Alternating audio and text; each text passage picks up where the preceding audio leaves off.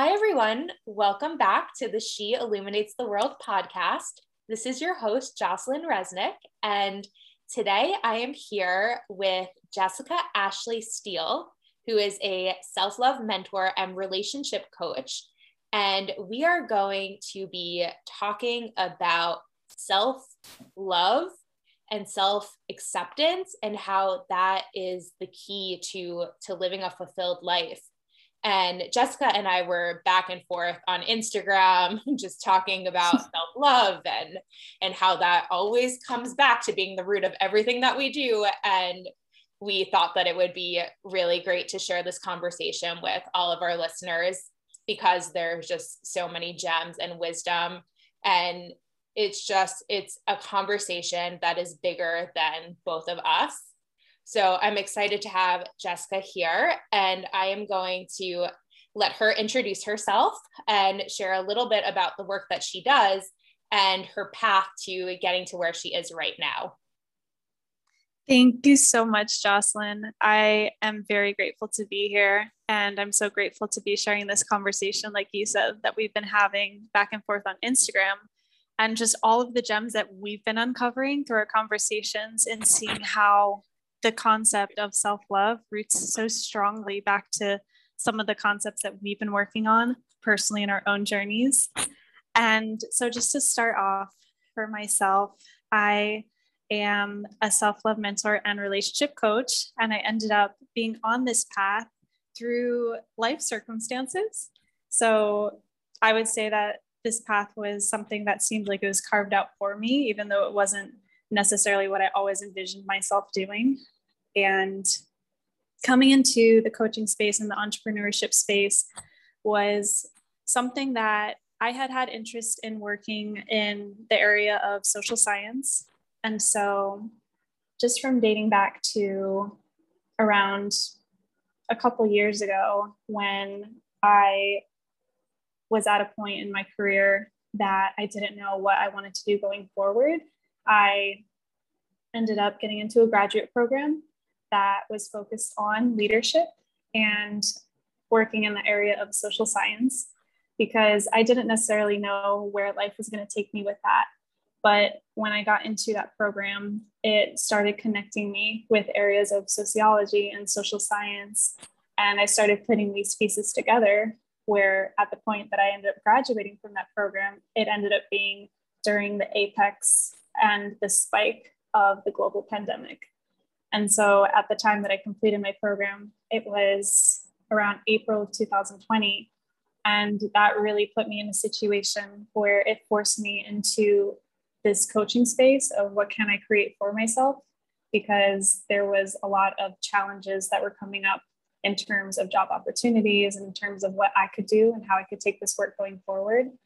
And I'm really grateful for that challenge that came up and for being pushed into this coaching space through those circumstances that were so far out of everyone's control. And what I've also noticed too is that coming into this space has been such a reckoning for me and for my personal life and for my self-growth journey. And so the year 2020, coming out of that program, thinking that I was going to go into working for a Fortune 500 company or go into some type of leadership position, something that would work with agri-tech or a technology company, and not having those opportunities open to present themselves really forced me to start that depth of my self-love journey, because the year 2020, I think, was a lot of things that were unique for different people. And it's really been a moment that we've had to, in so many ways, pause and see where we're at inside of ourselves. And so that's really what took me off in this direction, and starting to really live by the things that I share with clients and by the things that I teach has always been a priority for me. And just coming from having had a background of not being a person who was very secure, a person who had a lot of insecurities, who was very worried and concerned about what other people's thought about me, other people's opinions of me, and of not having had a solid base of self-love, is really the reason that I ended up getting into this line of coaching and this branch of coaching. And so, gosh, taking it all the way back to being younger. And I remember being in high school and in my earlier years of college and not having a solid identity of who am I. And so not knowing who I was as a person, as a friend, as a woman, and really wanting to have a sense of belonging. I joke to clients and I joke online that I'm a recovering people pleaser.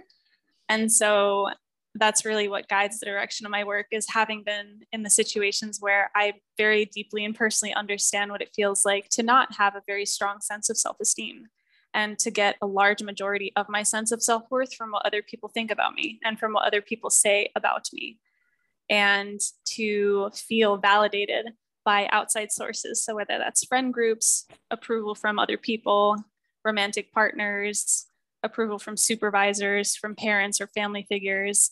And I saw how much of an impact that had on my joy and my happiness, and how my happiness would fluctuate in and out multiple times, even throughout the course of one day. And so in one day, I could start off my day by getting a compliment and feel a spike in my sense of self-worth and my sense of self-esteem.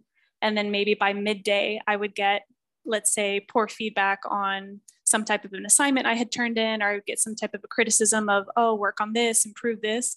And that would drop my sense of self-worth. And I would be like, oh, I didn't do this well enough. I failed. The supervisor or the teacher said that I had to work on this. So that would just drop. And then it would spike back up. Let's say if someone I was romantically interested in reached out to me or texted me. And so it would just spike back up. And then it would drop again, like by towards the end of the day, say if something stressful happened or someone cut me off in traffic. And so I, again, tying this to what I was sharing at the beginning, 2020, finishing my program when I got out of grad school was really when I started to realize how susceptible I was to those ups and downs. Mm-hmm. And so I had lived my entire adult life as an adult woman, getting through undergrad, working for a major company and transitioning out of that. And all of those processes in my life, no one had ever taught me about this. And I had never learned about these things. And so it was finally during the middle of the pandemonium, or the uprisal of so many things shifting in that culturally space and shifting energetically and culturally for all of us, that I finally started to realize, oh my goodness, I am a volatile and not very in control and not very grounded person in terms of my self-esteem, my self-worth, my self-love, who I think I am, my integrity, my values. And I started seeing all these things and I started realizing, but that's not okay with me, because I am not comfortable or happy living anymore in that state of my wellness and my bliss and my happiness comes exclusively from other people. And when they approve of me, or they praise me, or they love me, or they text me back, or they hang out with me, whoever it is, I feel great and I feel seen and I feel validated. And when they do not, it is heart-wrenching. And I feel so lonely. I feel so rejected. I feel very hurt. And I just don't feel seen. I don't feel valued or appreciated.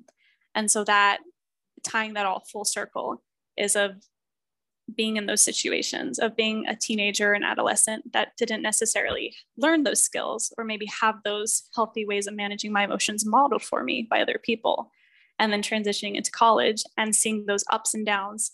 And then finally coming out of my grad program and hitting that low point of self-worth, of nobody wants to hire me. We're in the middle of a pandemic. This degree is useless. Like, I just wasted all these years of my life. You're a failure. You're unemployed. And all these self-deprecating thoughts, and just having to completely scrap and then reinvent myself in a very intense way that, like I said, it seemed like life carved that out for me, because I would have never guessed that I would be where I am right now, and that I'd be doing what I'm doing right now, and teaching people how to transition out of those places as well, and taking them to a place of saying you can take control of your own internal compass and of the person that you are, and most importantly, of your emotions and of your joy and of choosing joy. And you decide where that comes from. And that's how you and I, Jocelyn, were connecting on saying, but it all comes from the self. It all starts with ourself, right? Because even in the messages that you've shared about your experience, all these messages we get culturally and from external people and from cultural forces of you should be this, you should do that. In order to be loved and accepted, you have to look like this. You have to compose yourself like this. You have to behave like this. And all those messages just completely infiltrating our senses of self-worth. And that really ties it full circle to how I got to where I am now, which I would have never guessed in a million years that I would be here having this conversation. But I am so grateful that I am. Wow, I'm so grateful that my dream of getting that corporate job didn't really go the way I wanted, and that all these things kind of fell out of control, and I didn't have really that life path that I had paved out for myself of what was successful and how I would be a successful woman didn't come to pass. It didn't play out the way I thought it would. Absolutely. And I'll also say, like, you're coming to this realization so early in life too. I think a lot of people don't wake up to it until like years later. They finally have that like aha, that insight moment. So I think the fact that you're figuring this out, you know, straight out of college is such a big deal. And I mean, I can already tell that like this is about to be a very hefty conversation. Yes. I would be happy with that. That's how I love it. Yeah. I want to have that real, raw, authentic conversation, because basically for me, the way that I guide my coaching practice is, what did I wish I knew but years ago? What are some things that I wish that I had known or that I had been able to guide myself through, but I didn't necessarily have either a role model or a specific type of guidance that could have helped me healthily manage my emotions. And so specifically, I ended up turning to relationship coaching. And eventually that piece that came stronger in that was self-love, mentorship.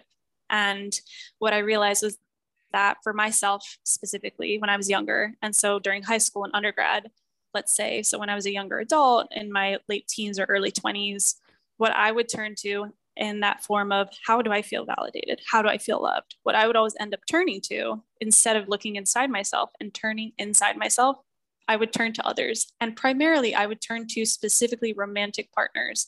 And so for me, I became so fascinated with my relationship trajectory and my relationship history. And so I ended up doing a self-study and studying myself throughout all my relationships and seeing how I progressed through those. And I kept on seeing that I had these repeating patterns in these relationships that I would keep coming back to. And so I would end up ending a relationship and then starting a new relationship with a different partner. And I would see the same issues coming back up again. And I would be like, hold on. The reason that my relationship with the former person didn't work out was because we were having some issues. You know, these things were triggering me. They were bothering me. And so why are they coming back up again with this completely new person? And I started seeing how those turning inward, those problems or repetitive patterns ended up being my ways of manifesting, I need validation. I need validation from this person. And in what ways can I fill that void or that emptiness inside myself, because I wasn't available to give that love, that nurturing, that care, that compassion to myself, to give that emotional healing to myself, to give that type of depth of care and of love to myself. And so I would go running after that to try to find that from romantic partners. And I see this with everyone. It's a different flavor. Some people go running after that in friend groups to be part of a social circle, to feel popular, to feel loved, to feel connected with friends. Some people go running after that through substance use, through feeling good and comfortable, through using different substances. Some people go running after that through shopping, through using credit cards. Some people go running after that through food and through any type of anything that we can use. There's, I think, no limit to what we can seek to fill that void with. And for me, my specific flavor was seeking romantic validation from people who I had been dating. Right. And so that's where I turned specifically to that, because I was like, oh, I know this wound very well, because I had such a gaping, strong wound in that area. And I studied inside and out what that meant to me. And I dissected that and I looked at my trajectory. And so I used myself as a self-study. And so I joke to clients that I like when you experiment on something. And so I think that the phrase would be like a lab rat, right? When you're testing something out. And I joke to people that I work with, I say, don't worry, you're not none of this that I'm saying or sharing with you is being tested on you, because I have lived through these things. And so I was my own experiment. And so I was my own self-study. And I had to completely scrap and redo, like I said, my life, because I was saying, I can't keep on repeating this anymore, because I'm not happy with having such low emotional control and having such highs and lows and such volatility that is completely contingent upon whether this partner loves me and accepts me in the way I want it to be treated, or the way I want it to be validated, or whomever it was that I was trying to get that validation from.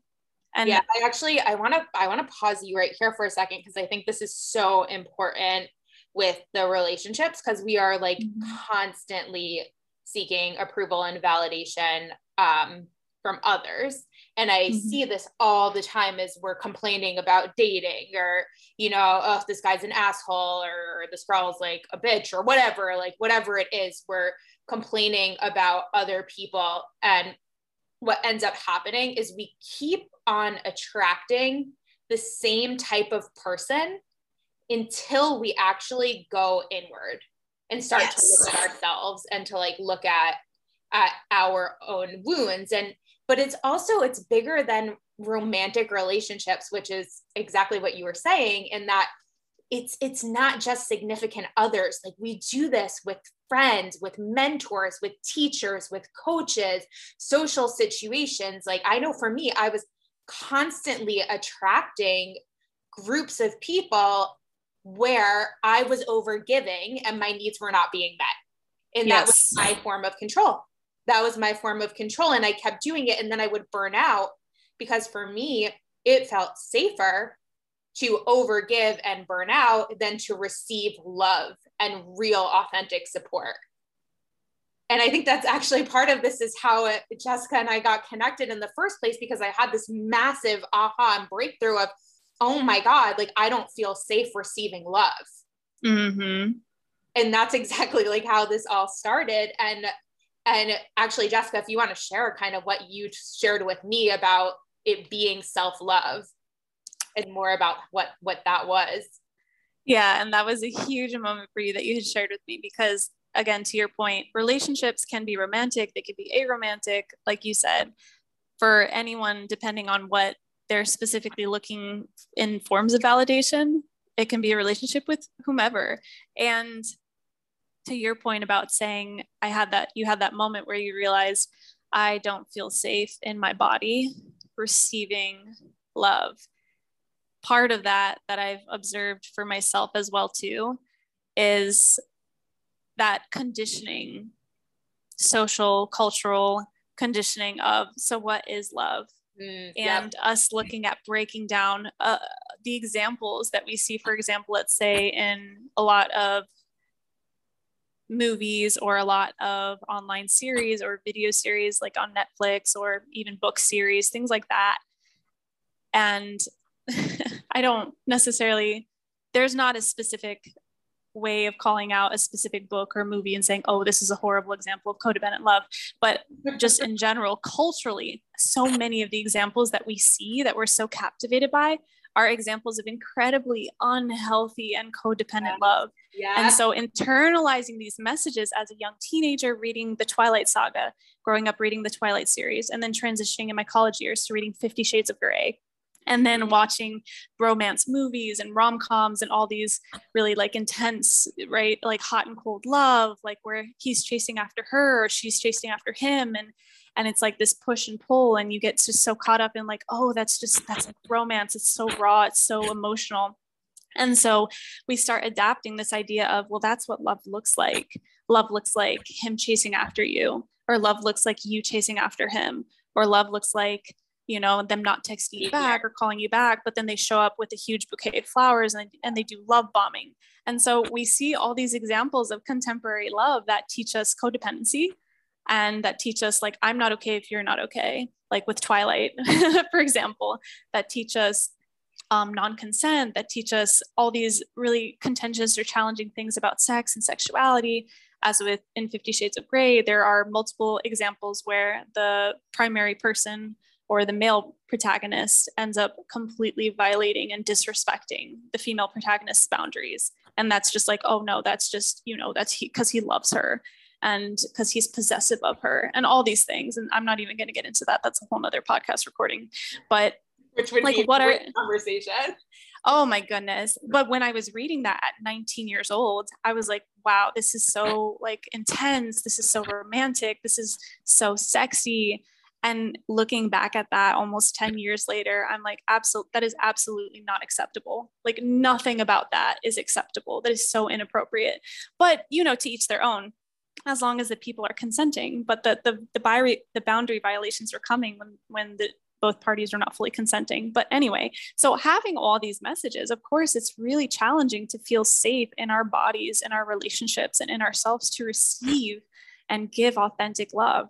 And what does that love look like? And as an adult woman now, recently, in the past, however long, it hasn't been too long recently, that I finally started breaking down and reconstructing, well, what does love mean to me? Does love mean validation? Does love mean attention? Does love mean you do what I want? Which is what I learned. I learned that love means that you're being validated. They give you attention. They do what you want. If they don't do what you want, it's because they don't love you. If you don't do what I want, you're not being loving towards me. And so I basically grew up with zero concept of boundaries, zero. And I joked with people who as I was learning this process, I joked and I said, how have I lived my entire life without knowing what a boundary is and without having a boundary? Because I thought when someone said no to me, no, I'm not available, no, I don't want to do that, I was like, you clearly don't love me. Like, how could you treat me like this? Right. Like I go out of my way for you. I meet all your needs. I'm bending over backwards for you. And then you tell me no, how dare you? And it was just recently that I was coming to deconstruct the fact that I learned a completely misconstrued concept of love. And it starts with the self and saying, no, I don't have the energy to do that right now. Or no, I'm not available for you right now to do that. I don't have time right now. That is self-love. And so I started taking all of what I was looking for in a partner and saying, what if I could give that to myself? And that just blew my mind. And so I wanted a person to love me, to hold me, to validate me, to be there for me, to tell me I was incredible, to tell me I was successful, to tell me I'm beautiful, all these things. And I said, what if I could give that to myself? And I don't have to chase after anyone ever again in my life, because I will never again need someone to look me in the eyes and say, Jessica, you're beautiful. Jessica, you're worth it. Jessica, you're intelligent. All these things that I couldn't say to myself that I was trying to get from someone else.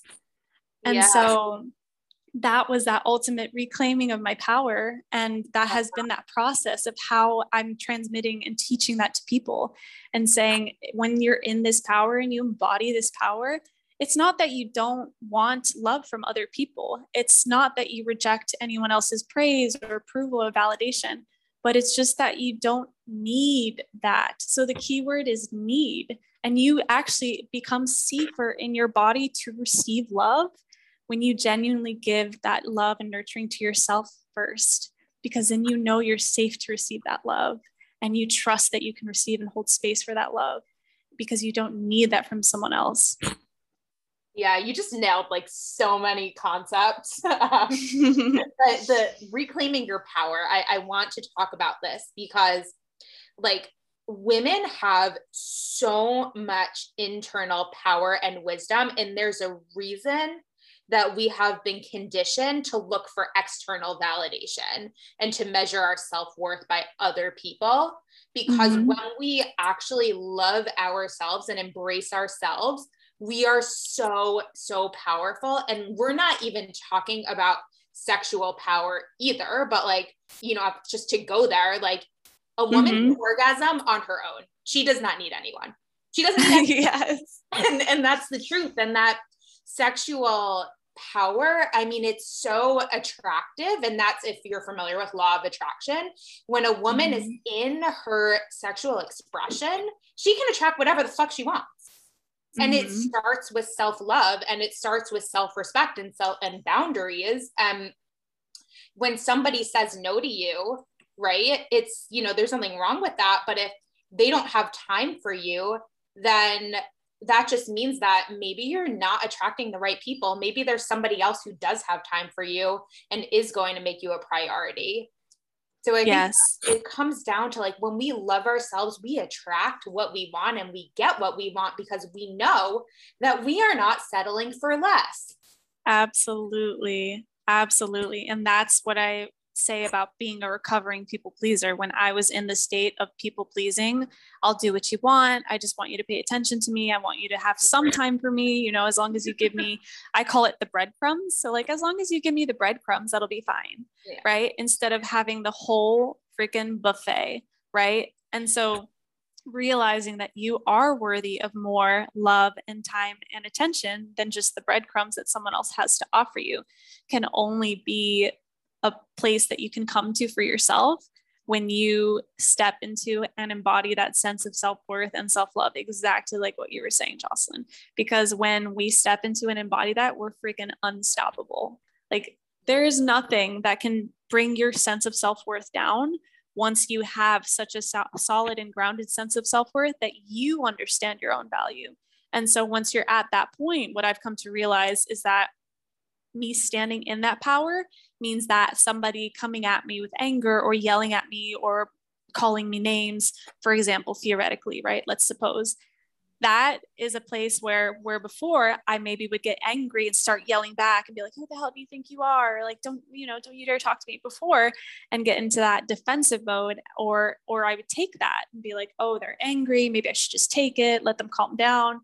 That gets to a point where when you're standing in that power and something uncomfortable happens or someone tries to test your boundaries or push you in a way that is not acceptable to you anymore, you can stand in that power and say, I don't accept you speaking to me this way. And unless you can calm down or lower your voice, I'm walking away and we're not having this conversation. And that was never something that I would have been able to say before. Before I would either yell back and be like, oh, don't you yell at me or whatever, like, right. Or just shut up and take it. And be like, oh, there must be something I did wrong. You know, maybe this person's disappointed in me and I let them down. You know, it's a family member or a loved one. And not having that sense of self-love or standing in that power literally makes you susceptible to anyone else's mood, to anyone else's way of treating you, to anyone else's way they think you deserve to be treated.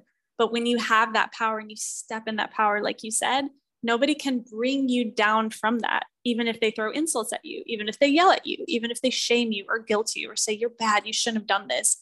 You get to stand in your power and say, I don't accept you talking to me that way, and et cetera, et cetera. And so you can fill in the blanks with whatever is most appropriate for you. But it's just like, that is a level of power, like to what you were saying, that I had never known I was capable of. Because like you said, maybe even coming back to the concept of as women, my first role model was in Disney princess movies from the 1990s and the 1980s. And so my first role model was the Sleeping Beauty, Aurora. And I remember watching that, and the prince came and he slayed Maleficent and he saved her and he gave her a kiss and she woke up. And I remember internalizing that and saying, oh, I want my prince to come and save me. So that was my first role model of like, this is what it is to be a woman. Right? I faint, I'm frail, I'm fragile. I need someone to come save me. And I so deeply internalized that story that I never gave myself permission to step into that power or even dip my toes into it. The only permission that I would ever have or give myself would be if I felt angry, maybe I would say something. But that's not power, that's reactivity. Yeah. You're definitely not alone in that story. I mean, I see this all the time, and it's like the Disney princess bullshit of like, yeah, we're waiting to be fucking saved by some mediocre white male. Yeah, exactly.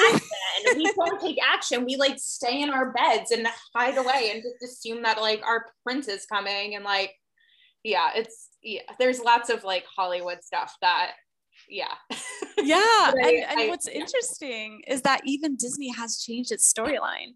And so Disney from the 1990s, when I was growing up, now they have different and even more badass and empowered protagonists. And so they're not necessarily in that same path as well of embodying that cultural idea of, oh, this is what it's like. This is love. This is romance. This is what it is to be feminine. And they're able now to produce more content, more movies that are more appropriate and that show different characters embodying that powerful role. And I'm really grateful for that because I've seen that transition and I've seen that shift.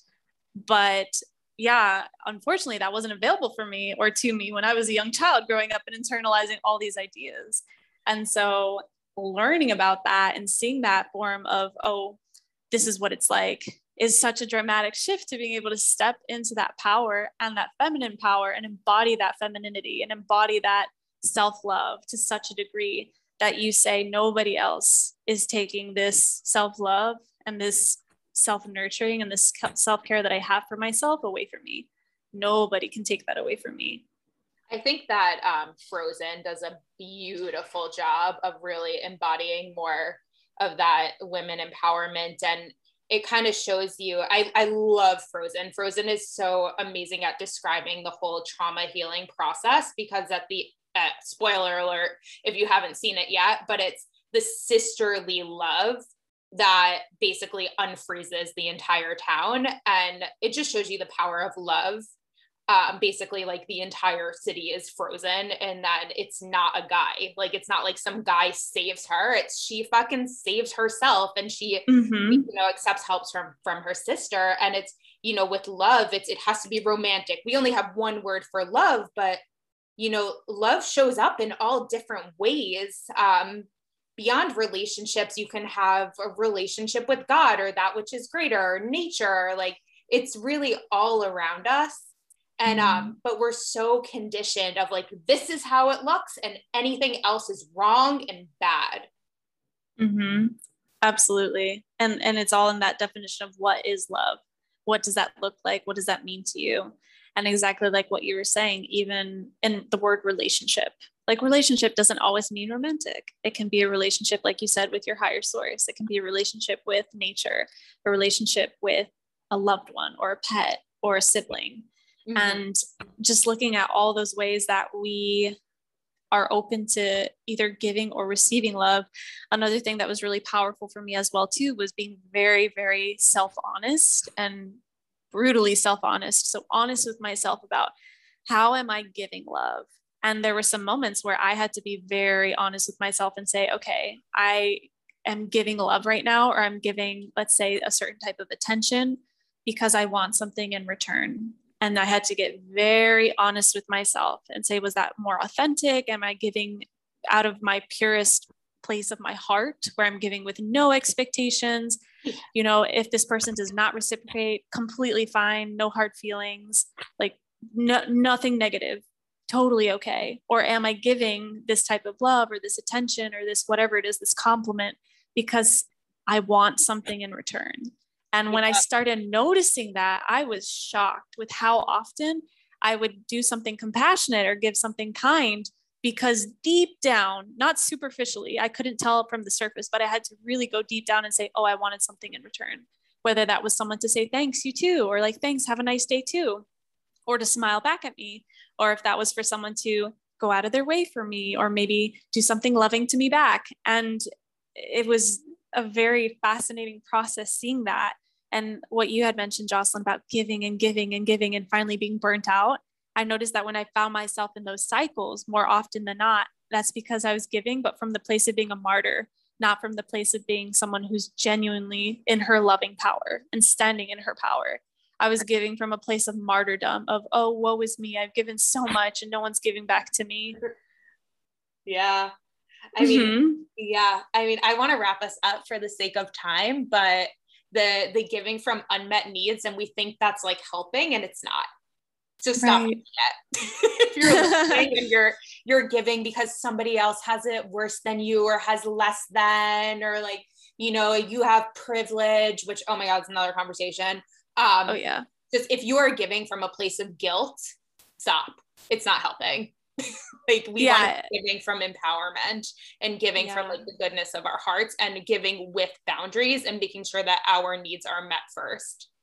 Absolutely. Perfectly wrapped up. Couldn't have said that better, but making sure, right, that your cup is filled first, that your needs are met first. By whom? By yourself.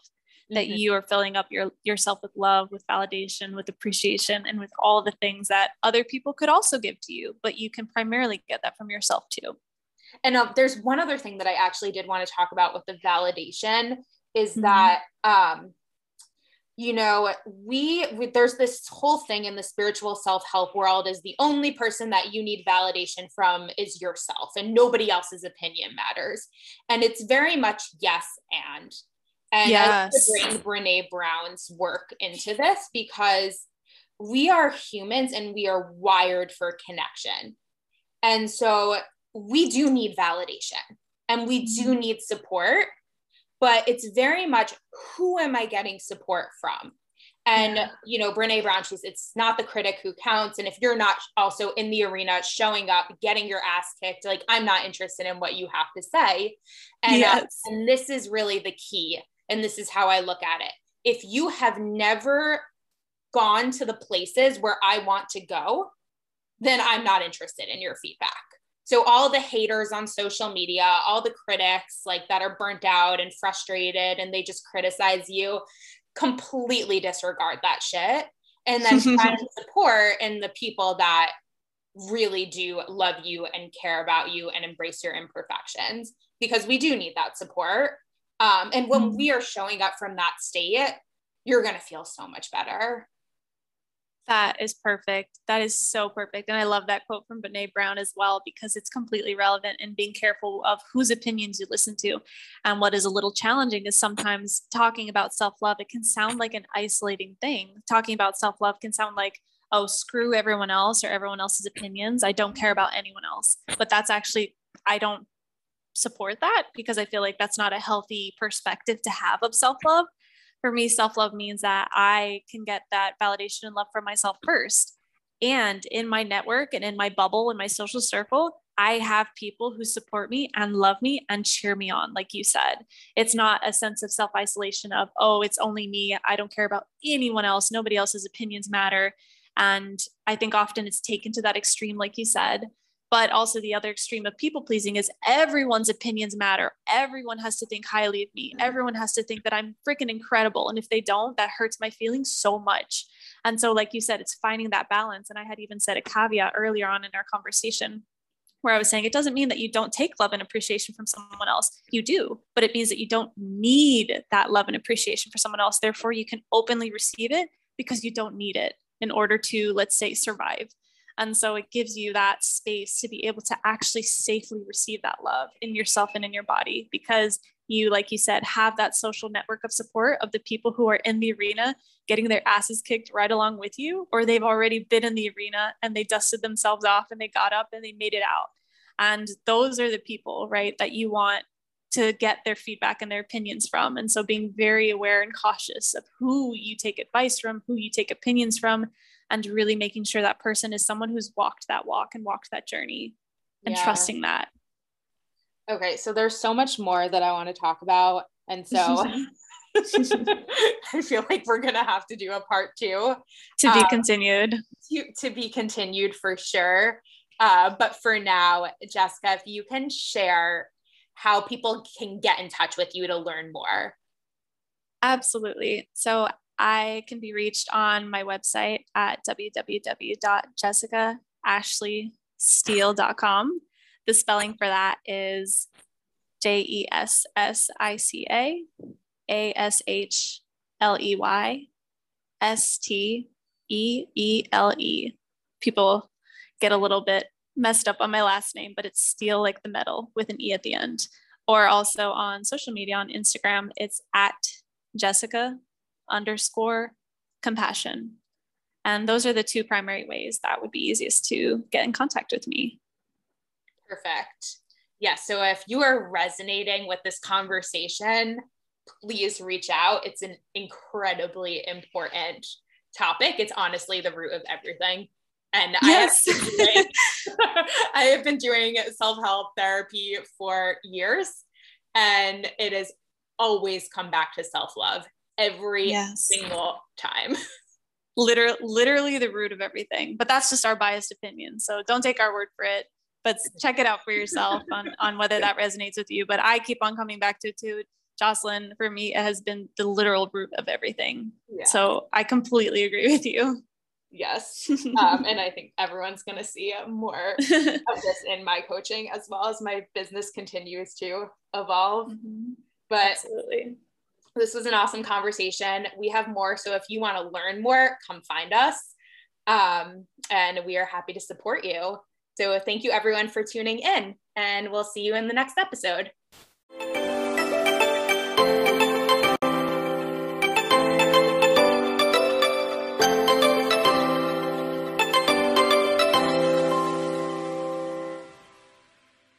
if you love what you heard, go ahead and give this podcast a follow.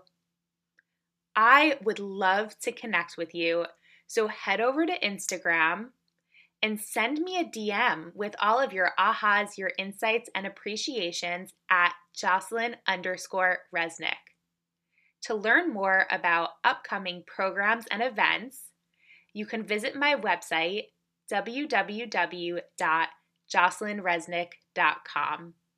It has been an absolute pleasure changing the world with you.